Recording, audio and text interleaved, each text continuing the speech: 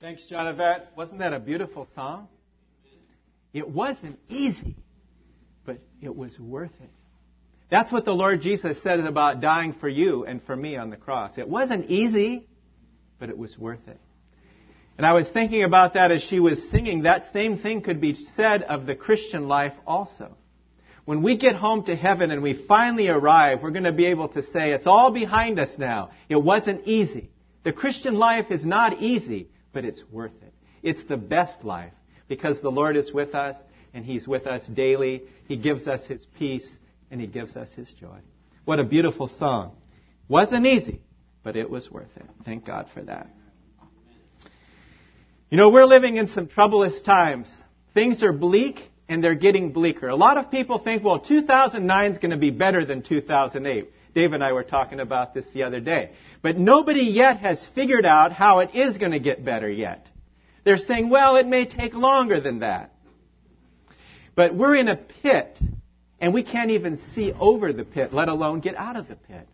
And whatever pit we might be in our lives, whether it's economic, financial, emotional, or whatever pit we're in or whatever trials we're going through, only the Lord can see us through.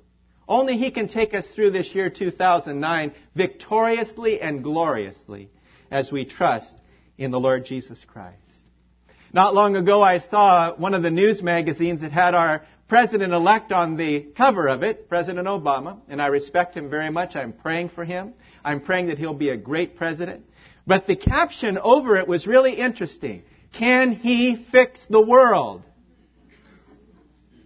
As much as I respect this man, and as much as a great man he is, and he'll have all the best advisors and all the best counselors and everything, he can't fix the world.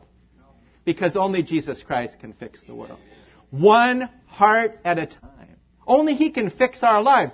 Only He can put us back together again. It's like that story, Humpty Dumpty sat on a wall. Humpty Dumpty had a great fall. All the king's horses and all the king's men couldn't put Humpty Dumpty back together again. But I'd like to add, P.S., Jesus can. Jesus can put you back together again. He can take all the scattered pieces of your life, all the broken parts, and put you back better than you were before. That's true salvation in Christ. He can change our lives. He can make us new.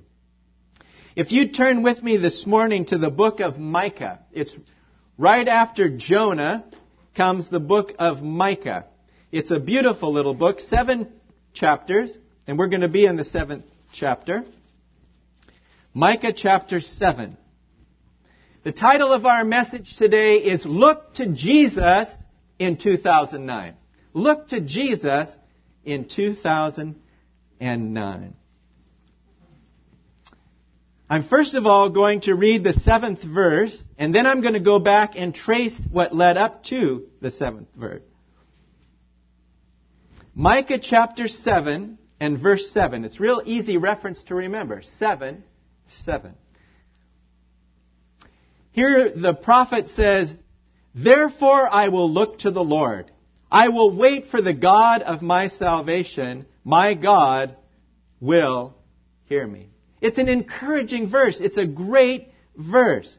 But I'd like you to notice what led up to this verse. The context is so important because the context in which he wrote is so much like our days and times today. And notice what it says. Woe is me, for I am like those who gather summer fruits, like those who glean vintage grapes. There is no cluster to eat of the first ripe fruit which my soul desires. The faithful man has perished from the earth, and there is no upright among men. They all lie in wait for blood. Every man hunts his brother with a net, that they may successfully do evil with both hands. The prince asks for gifts. The judge seeks a bribe, and the great man utters his evil desire. So they scheme together. The best of them is like a briar. The most upright is sharper than a thorn hedge. The day of your watchman and your punishment comes. Now shall be their perplexity. And then he says in verse 5, Do not trust in a friend, Do not put your confidence in a companion. Guard the doors of your mouth from her who lies in your bosom. For a son dishonors father. Daughter rises against her mother.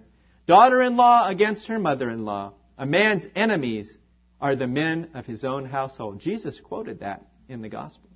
And then he comes to this verse 7 and he says, despite all of that, he says, therefore, I will look to the Lord. I will wait for the God of my salvation. My God will hear me. These words could be written of our times today. We look around us, we see crime, we see violence, we see corruption in politics, ethics, morals, everything just going downhill so fast. And therefore we say with the prophet, therefore I will look to the Lord. Because of all these things that are happening, we have to look to Him this year. We don't need to look anywhere else for our source of strength and comfort and help but Jesus Christ. He's the only one that can help us. Shall we just open in a word of prayer this morning? Father, we pray that You'll take this word, these encouraging words, these challenging words, and apply them to our hearts today. Help us, Lord, to be victorious this year, 2009. May it be a good year for Your service, Lord, and for Your kingdom.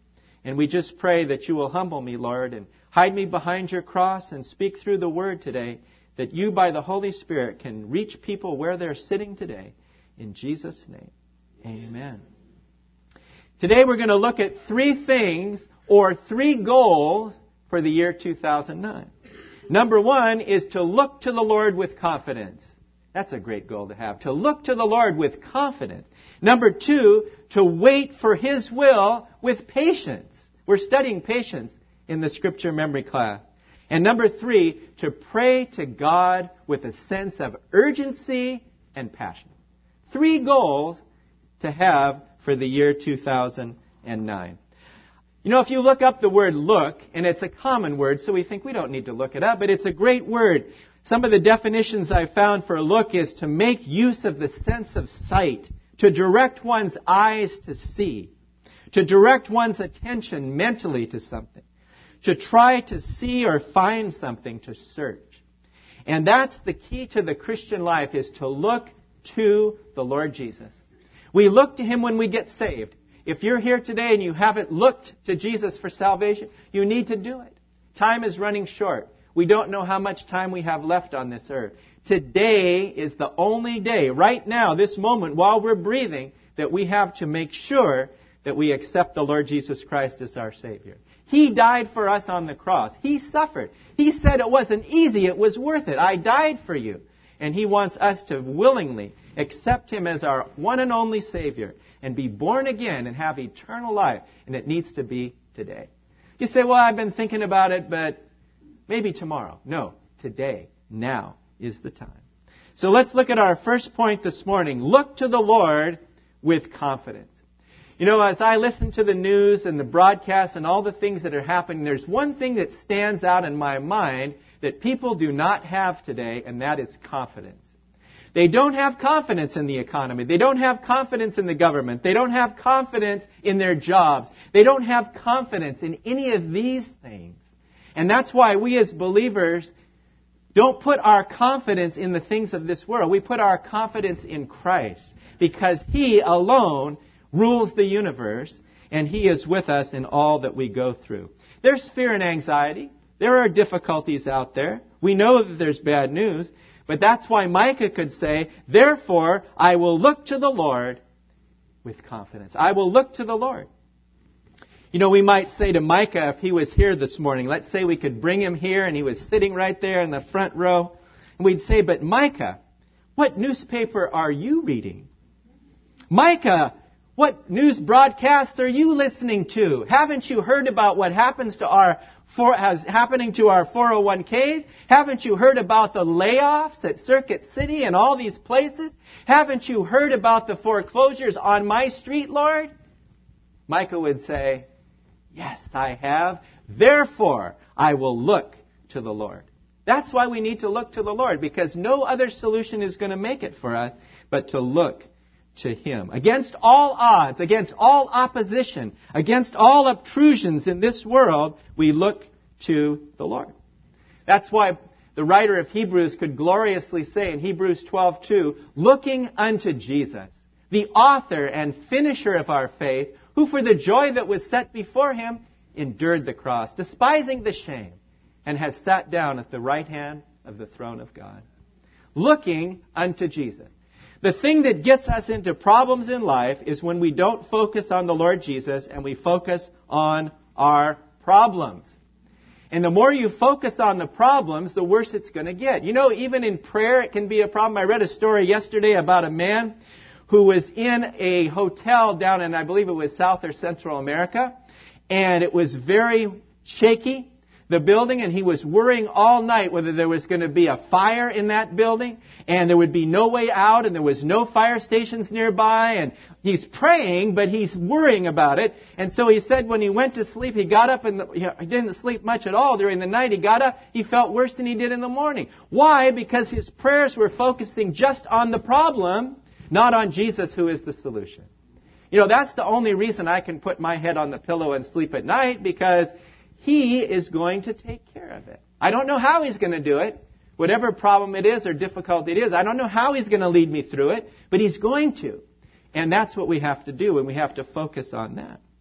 Psalm 145 and verses 14 to 16 says, the Lord upholds all those who fall and raises up those who are bowed down. The eyes of all look expectantly to you, and you give them their food in due season. You open your hand and satisfy the desire of every living thing. Do we look to the Lord today? Do we look to Him in our lives expectantly? Or do we say, well, God may not really care about this thing I'm going through? He does. And we should look expectantly to Him because He loves us so much. That's why Paul could tell the Corinthians in 2 Corinthians 5:7. He said, for we walk by faith, not by sight. Oh, we're fine if we can walk by sight and we can see everything and we can hear everything and we can walk on solid ground. But how about when it's dark and we can't see? How about when we can't hear? How are we going to get through it? That's where faith really comes in. And that's why we can rejoice in it. You know, the devil wants to distract us in our Christian walk and get us focusing on the mountains around us, all the problems that we have, instead of focusing on the Lord Jesus Christ. That's what happened to Peter. Dear brother Peter, he was walking on that water. And I would like to ask him, Peter, what was it like when you were walking on that water? Because nobody ever since has ever walked on water. Peter and the Lord Jesus were the only two that ever walked on the water. And Peter was walking just fine, walking toward the Lord.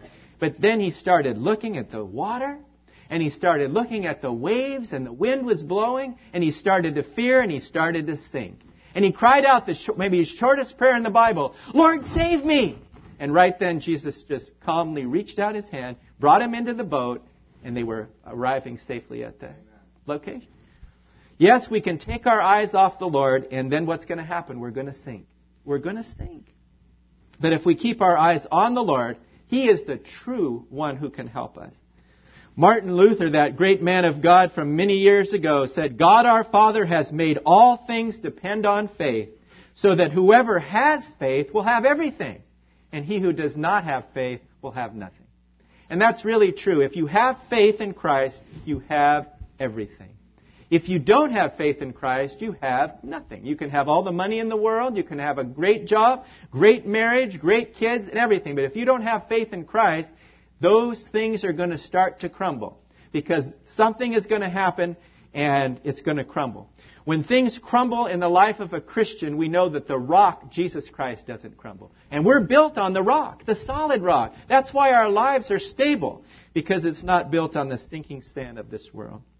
I read a quote by a lady by the name of Hannah Whitall Smith, and she said, sight is not faith. Hearing is not faith, neither is feeling faith, but believing, when we neither see, hear, or feel. And everywhere it tells us that our salvation is by faith. Therefore, we must believe before we feel, and often against our feelings, if we are to honor God by our faith. You know, sometimes we sing that song, and I love to sing it. I was hoping we might sing it today, but we didn't sing it. But it's, moment by moment, I'm kept in His love. Moment by moment, I have life from above. Looking to Jesus, till glory doth shine, moment by moment. O Lord, I am thine. You know, if I can just remember that this year as a goal, to look to Jesus one moment at a time and not think too much about what's going to happen in the future, that's all in His hand. But just live for Him today, focus on that, we will be so happy. Matthew Henry in his commentary said, all may look bright above him when all looks dark around him. And that is true. We can look above the circumstances and we see the brightness of His glory. If we look down at our circumstances, into our own situation, it's dark around us. But we don't want to do that. I like what the Amplified Bible says of this verse. It says, but as for me, I will look to the Lord, and confident in Him, I will keep watch. You know, we can be confident in the Lord when we look to Him, and that is a blessing. So that's the first goal that we have for 2009. The first goal I've chosen to take is to look to the Lord. And as soon as I get my eyes off Him, say, wait a minute, Dean, you're looking in the wrong place. Because if I look to myself, I'm going to be discouraged. If I look to my circumstances, I'm going to be depressed. But if I look to Christ, I will be delighted. And that's the whole gist of being victorious this year. Look to the Lord. Secondly, we are to wait for His will with patience. You know, waiting on God, I think, is the hardest thing that we have to do as Christians, is to wait on Him. Because we want the answer right away, and we want things to change right now, and we'd like to say, well, 2009 is going to be a bountiful year, it's going to turn around and be 100%, this and this and this. It may be, it may not be, but whether it is, we wait on the Lord for His answers, for His timing, because it's always the best. If you look over to turn to Psalm 37, in verses 5 to 7. This is such an encouraging word. Psalm 37, 5 to 7.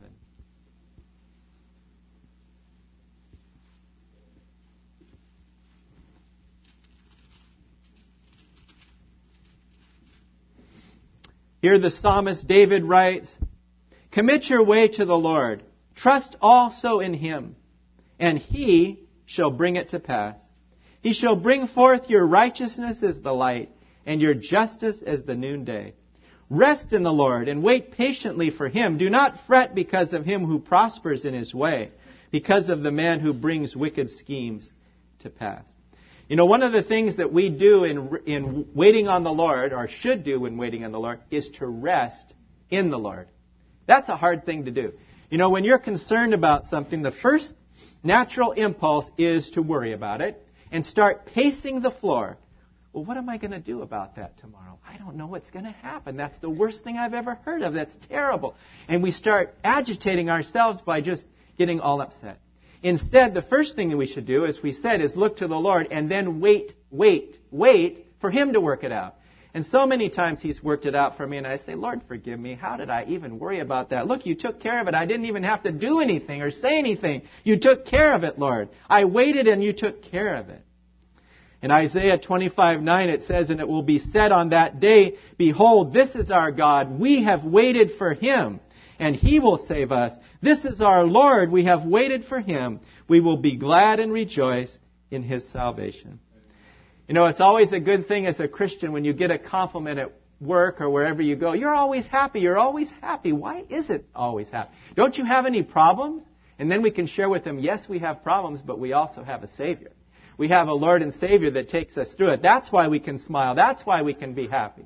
I love that little song I learned in a vacation Bible school years ago. It says, I can smile when I walk along the road. I can smile if I carry a heavy load because I walk with Jesus. And that's the reason for our happiness. That's the reason for our joy. It doesn't come naturally. It's by the Holy Spirit. He causes the joy to overflow in us. But the first question we asked was, okay, I'm willing to wait, but how long do I have to wait? Is it a day? I'm good with that. I'll wait a day for it. It's worth waiting. A week. Okay, I can wait a week. I can get it. I'm going to wait a week and then it's going to happen, Lord. Okay, I'm gung-ho. I'm with you. I'm still with you. A month. Well, a month, that's pretty long time. But, time goes pretty fast. I can handle a month. Okay, a month, Lord. I can wait. A year? Oh, now you're really pushing me, Lord. You're really pushing me now. Would you mind, Mike, if we moved your wedding just out another year? Would that be okay? Okay, we'll just move it 1 year future. You're waiting, right? So, no, it's going to take place, believe me. On time. On time. But suppose God says, I want you to wait 10 years or 20 years or 50 years. There have been people that have been asked for waiting for a long time in the Bible. And we've seen that God is always faithful. And the longer you wait, the more you appreciate what He gives us. If we got it right away, we wouldn't appreciate it nearly as much. In the midst of our waiting, He builds our faith. And that's why if we got it right away, our faith wouldn't grow. I like what that great man of God, Vance Hafner, once said. He said, simply wait upon Him. For in so doing, we shall be directed, supplied, protected, corrected, and rewarded. Isn't that a great quote? If we simply wait upon Him, we shall be directed, supplied, protected, corrected, and rewarded. That's what it means to wait on the Lord. Because His answer always comes at just the right time. But I read a very convicting story, and if you're like me, you're going to be very convicted by hearing this story. I'm going to read it to you. It really hit me really hard. Listen to this. He says, we are never to go faster than God leads. We are to stay in patience at the closed gate until He opens it. We must never force it open. Even for the fulfillment of His plainest promises, we must wait until the time has come. Many men wreck their lives and their destinies by determining to carry out their own plans. God has one great plan into which each life, as He designs it, fits perfectly. Keep your eye on the pillar of cloud and the pillar of fire. Rest when the pillar rests. Move when the pillar moves. You can make the clock strike before the hour by moving the hands yourself, but it won't strike the correct hour.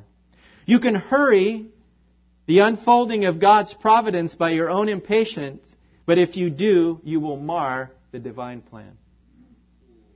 And this got me. Stop meddling with the threads of your life as they come from the Lord's hand. Stop meddling. Every time you interfere, you simply make a flaw. Keep your hands off and let God weave as He pleases. You know, that hit me right between the eyes because I don't know about you. Some people are impulsive in doing things and you want to do things right away. But the Lord says, if that door is closed, don't force it open. You know, what we want to do is when the door is closed, say, okay, let me get a crowbar and let me try to get it open. Let me break down that door and get in. But no, the Lord says, no, I'm going to provide it for you at the needed time. And as that expression goes, if God closes a door, He opens the window. And that is always true. And it's better for us to go through the window in God's will than to go through the front door outside of His will. Because God knows what's best for us. And I thought of 4 examples in Scripture that really mean waiting upon God. Abraham. God told him you're going to have a son, but He didn't tell him exactly when in the beginning. And he had to wait. And he had to wait. And he had to wait. So what did he and his wife do? They took matters into their own hands and they had Ishmael through Hagar. And that marred God's plan. It took it all out of whack. But God was still faithful and He had Isaac and his descendants became like the stars of the heavens and like the dust of the seashore. God's plan. But He had to wait. He had to wait and it became good.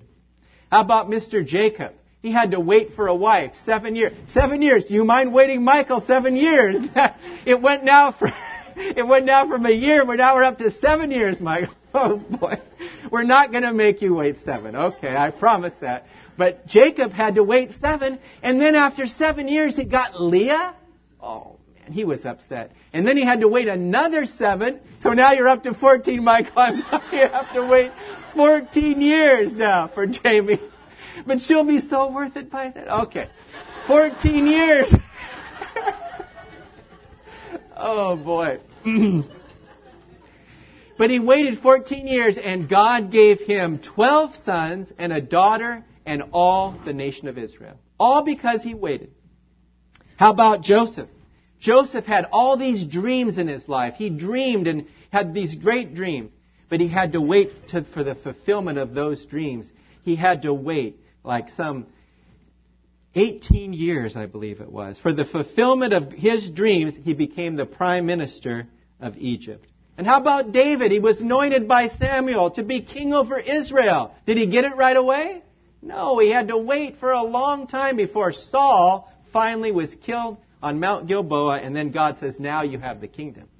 He had to wait. And so many times we have to wait. It's difficult. But God says, wait, because when you wait on me, you'll renew your strength. You'll mount up with wings like eagles. You'll walk and not be weary. You'll run and not faint because you're waiting on me. Another great man of God is Andrew Murray, and he said this, be assured that if God waits longer than you could wish, it is only to make the blessing doubly precious. God waiting 4,000 years till the fullness of time ere He sent His Son. Our times are in His hands.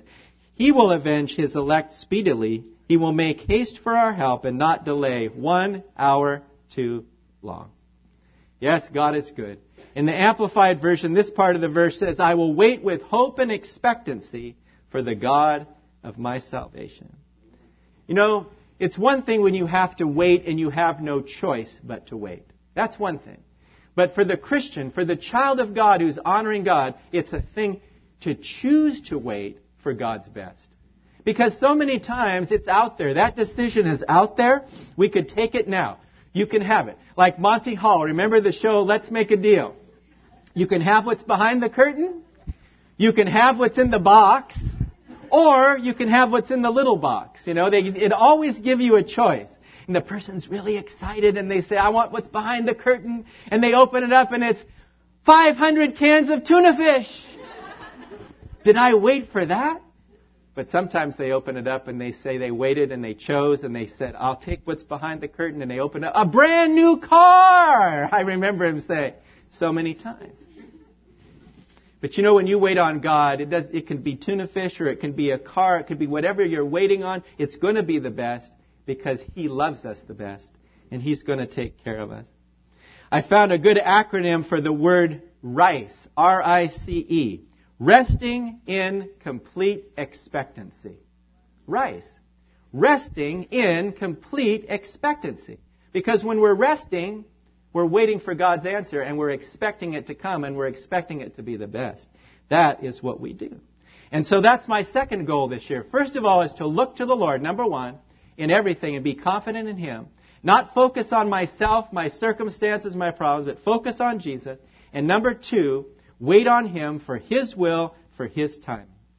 I love this verse in Psalm 32, verses 8 and 9. It says, I will instruct you and teach you in the way that you should go. I will guide you with my eye.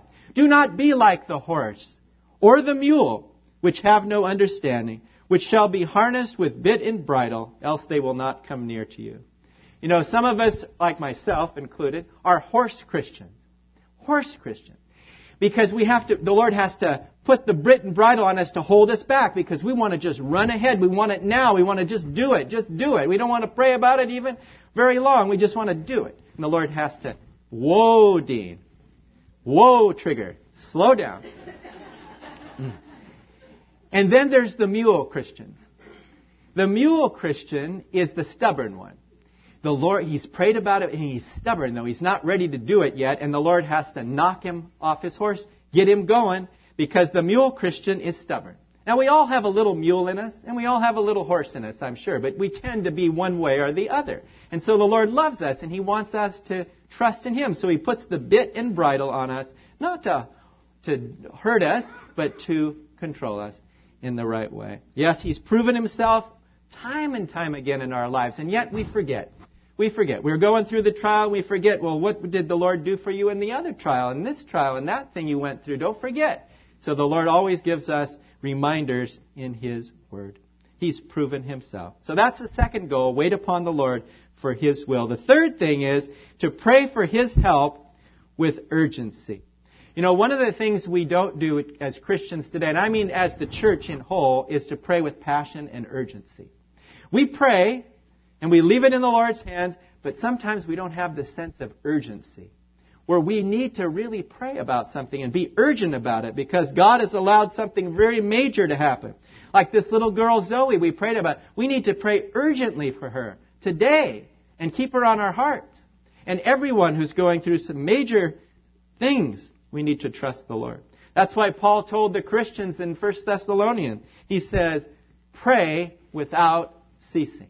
Now, it doesn't mean we pray all the time. We can't. We have to work. We have to do things. But we have to be in a spirit of prayer all the time. When we drive in the car or wherever we go. Some days, Don and Daphne, they drive to work the same way I do now because I go down the 580 and I connect with it that way. And Don says, sometimes I see you in the morning, Dean, you're so focused. I'm honking at you and waving at you and you're just focused. Well, sometimes I'm praying and sometimes I'm listening to choir songs or whatever. I'm focused on that. But, that's what the Lord wants us to do. He wants us to pray with persistence. He wants us to pray with urgency. And that's why Micah says here in this verse, my God will hear me. That's why he's saying all these negative things in chapter 7. He says, but my God will hear me. God's going to answer my prayer. David said in Psalm 4 and verse 1, hear me when I call, O God of my righteousness. You have relieved me in my distress. Have mercy on me and hear my prayer. David prayed with passion and urgency. And they're recorded for us. The Psalms are David's prayers put to music. They're really, really beautiful. I think all of us, unless you've been living in a cave or a vacuum or whatever, have heard what happened last Thursday. The plane that landed in the Hudson Bay in New York. Unbelievable. They were telling us about it at work, and I didn't get the whole story all at once. But the more I realized what happened is that was a miracle. Even the governor of New York said this was a miracle on the Hudson.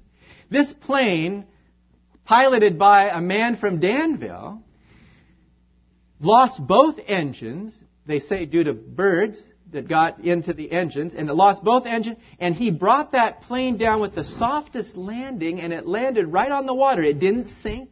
It landed on the water. All the passengers got out on the wings, and they were there, and they were rescued. Not one was lost. Not one was seriously hurt. It reminded me of Paul's story of the shipwreck and how there were 276 passengers on that ship, including the Apostle Paul, and not one was lost. I can't wait to get to heaven or find out about it later maybe and find out there were Christians on that plane praying. I really would like to find out about that because that plane came in too good for it to be just by chance or by the skill of the pilot. He was a great pilot, believe me. I've heard about him. He's an excellent pilot. He even does hang gliders. And so he's used to how you come in and so forth. But it was a miracle that they landed like that. And that is why we can see that God does His work and He does His miracles today. The next day when I got my paper out, it said, on a wing and a prayer. And they showed the people on the wings. Well, if you have the wings, you have to have the prayer. Because God answers the prayer. And I really believe that there had to be Christians on board that plane. John Newton once said about prayer, he says, thou art coming to a king, large petitions with thee bring, for his grace and power are such, none can ever ask too much. And I was thinking about that. Is it ever possible for a Christian, you or I, to ever ask God for too much? Will He ever come to us and say, Dean, sorry, that was too much. I can't give you 10, I'll give you 5, or I'll give you 8, or I'll give you 9. No, He says, I'll give you 12. God says, I'm going to give you exceedingly abundantly above all that you could ask or think. That's why we can pray with earnestness and we can pray with passion and know that the Lord will come through for us. But I read a very interesting story, and it's a very convicting one also, written by a man named Hugh Price Hughes. And it's entitled The City of Everywhere. I don't know if you've ever heard of it before, but it's really interesting. It says, a man arrived in a city one cold morning. He got off the train station like any other station, with the crowds and the red caps all around, but everybody was barefooted. They wore no shoes. He noticed the cab driver was barefooted. Pardon me, he asked the driver. I was just wondering why you don't wear shoes. Don't you believe in shoes? Sure we do, said the driver. Why don't you wear them? Ah, that's the question, came the reply. Why don't we wear shoes? Why don't we? Then he went back to the hotel, and the clerk and the bellboys and everybody was barefooted. And then he was having dinner in the restaurant, and he noticed a nice-looking young man sitting opposite him. He was barefooted too, and he said, "I noticed that you aren't wearing any shoes. I wonder why. Don't you know about shoes?" The man replied, "Of course I know about shoes." "Then why don't you wear them?" "Ah, that's the question. Why don't we? Why don't we?" After breakfast, he walked out into the street, into the snow. And he saw some people there, and they were all barefooted. And he said to a man, he said, "Why don't you wear shoes? Don't you know about shoes?" "Oh, we know about shoes. You see that building over there? There's a man, and we go to hear him talk all the time. He talks about how wonderful shoes are. And we like to listen to him, and it's really great. But he says, well, why don't you wear the shoes? That's the question." And he says, "Why don't we?" Ah, that's the question. But the writer of this story says this, and listen to this. Don't we believe in prayer? Don't we know what it could mean to our lives? Then why don't we pray? Ah, that's the question. Why don't we pray? I was so convicted by that story. Isn't that a convicting story? The people believed in the shoes. They knew about the shoes. They talked about the shoes. They listened to the shoes, the story about shoes and how wonderful, but they didn't wear the shoes. It became of no value to them. We know about prayer. We learn about prayer. We talk about it. We have prayer meetings. But do we really pray as we should? As much as we should? As earnestly as we should? It's very convicting to me. May the Lord help us this year as having our third goal to pray more and to pray more earnestly and more passionately and more intensely, because God is doing a great work in our lives. So these are the three goals. Number one, to look to the Lord and be confident in Him. Not to ourselves, not to our circumstances, not to our problems, to Him. And number two, to wait upon Him fully and completely, to watch and to wait, to know that God's going to answer in His time. He's going to do it in His time. We just have to wait. It's hard to wait, but Lord, give me the grace to wait. And then third, to pray with a sense of urgency and passion, so that we can say with Micah here, therefore, I will look to the Lord. I will wait for the God of my salvation. My God will hear me.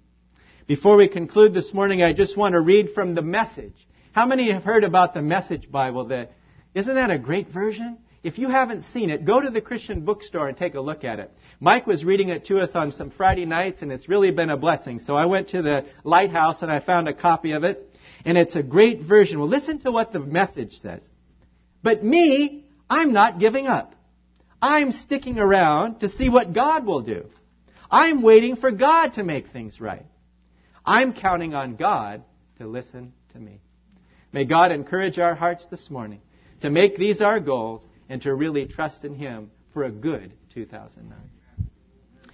Shall we just close in a word of prayer? Father, we're so convicted today. We don't pray enough. We don't read your word enough. We don't trust you enough, Lord. We don't have that kind of faith that we need to have so many times. But we pray, Lord, that these would be our goals this year. With your help, that we will look to you and we will be encouraged. Because if we look anywhere else for our answers, we're not going to be encouraged. We're going to be discouraged. Help us to look to you and focus on you, Lord Jesus. And when we're tempted to look away from you, may we be convicted right away and repent of that and get back right with you. And Lord, we pray that you'll help us to be good at waiting. It's the hardest thing to do. Help us to wait for your perfect will, for your perfect timing. And we know, Lord Jesus, you're coming soon. Help us to wait. And while we're waiting, resting in you. And while we're resting in you, serving you until you come. And Lord, help us to be prayer warriors. Help us to pray not only here at church, but help us to pray at home. In the morning, in the afternoon, in the evening, while we're going in the car or wherever we are. And help us to have a passion for prayer, Lord. Lord, we all need it. And so we commit this time to you. And if there's anyone here that doesn't know the Lord Jesus Christ as their Savior, we pray today they will accept you, Lord Jesus, as the King of their lives, as their Savior, and be changed, be a new person, so that they can have this same joy and hope that we have in Christ. And so we commit this day to you and thank you for all that you've done in Jesus' name.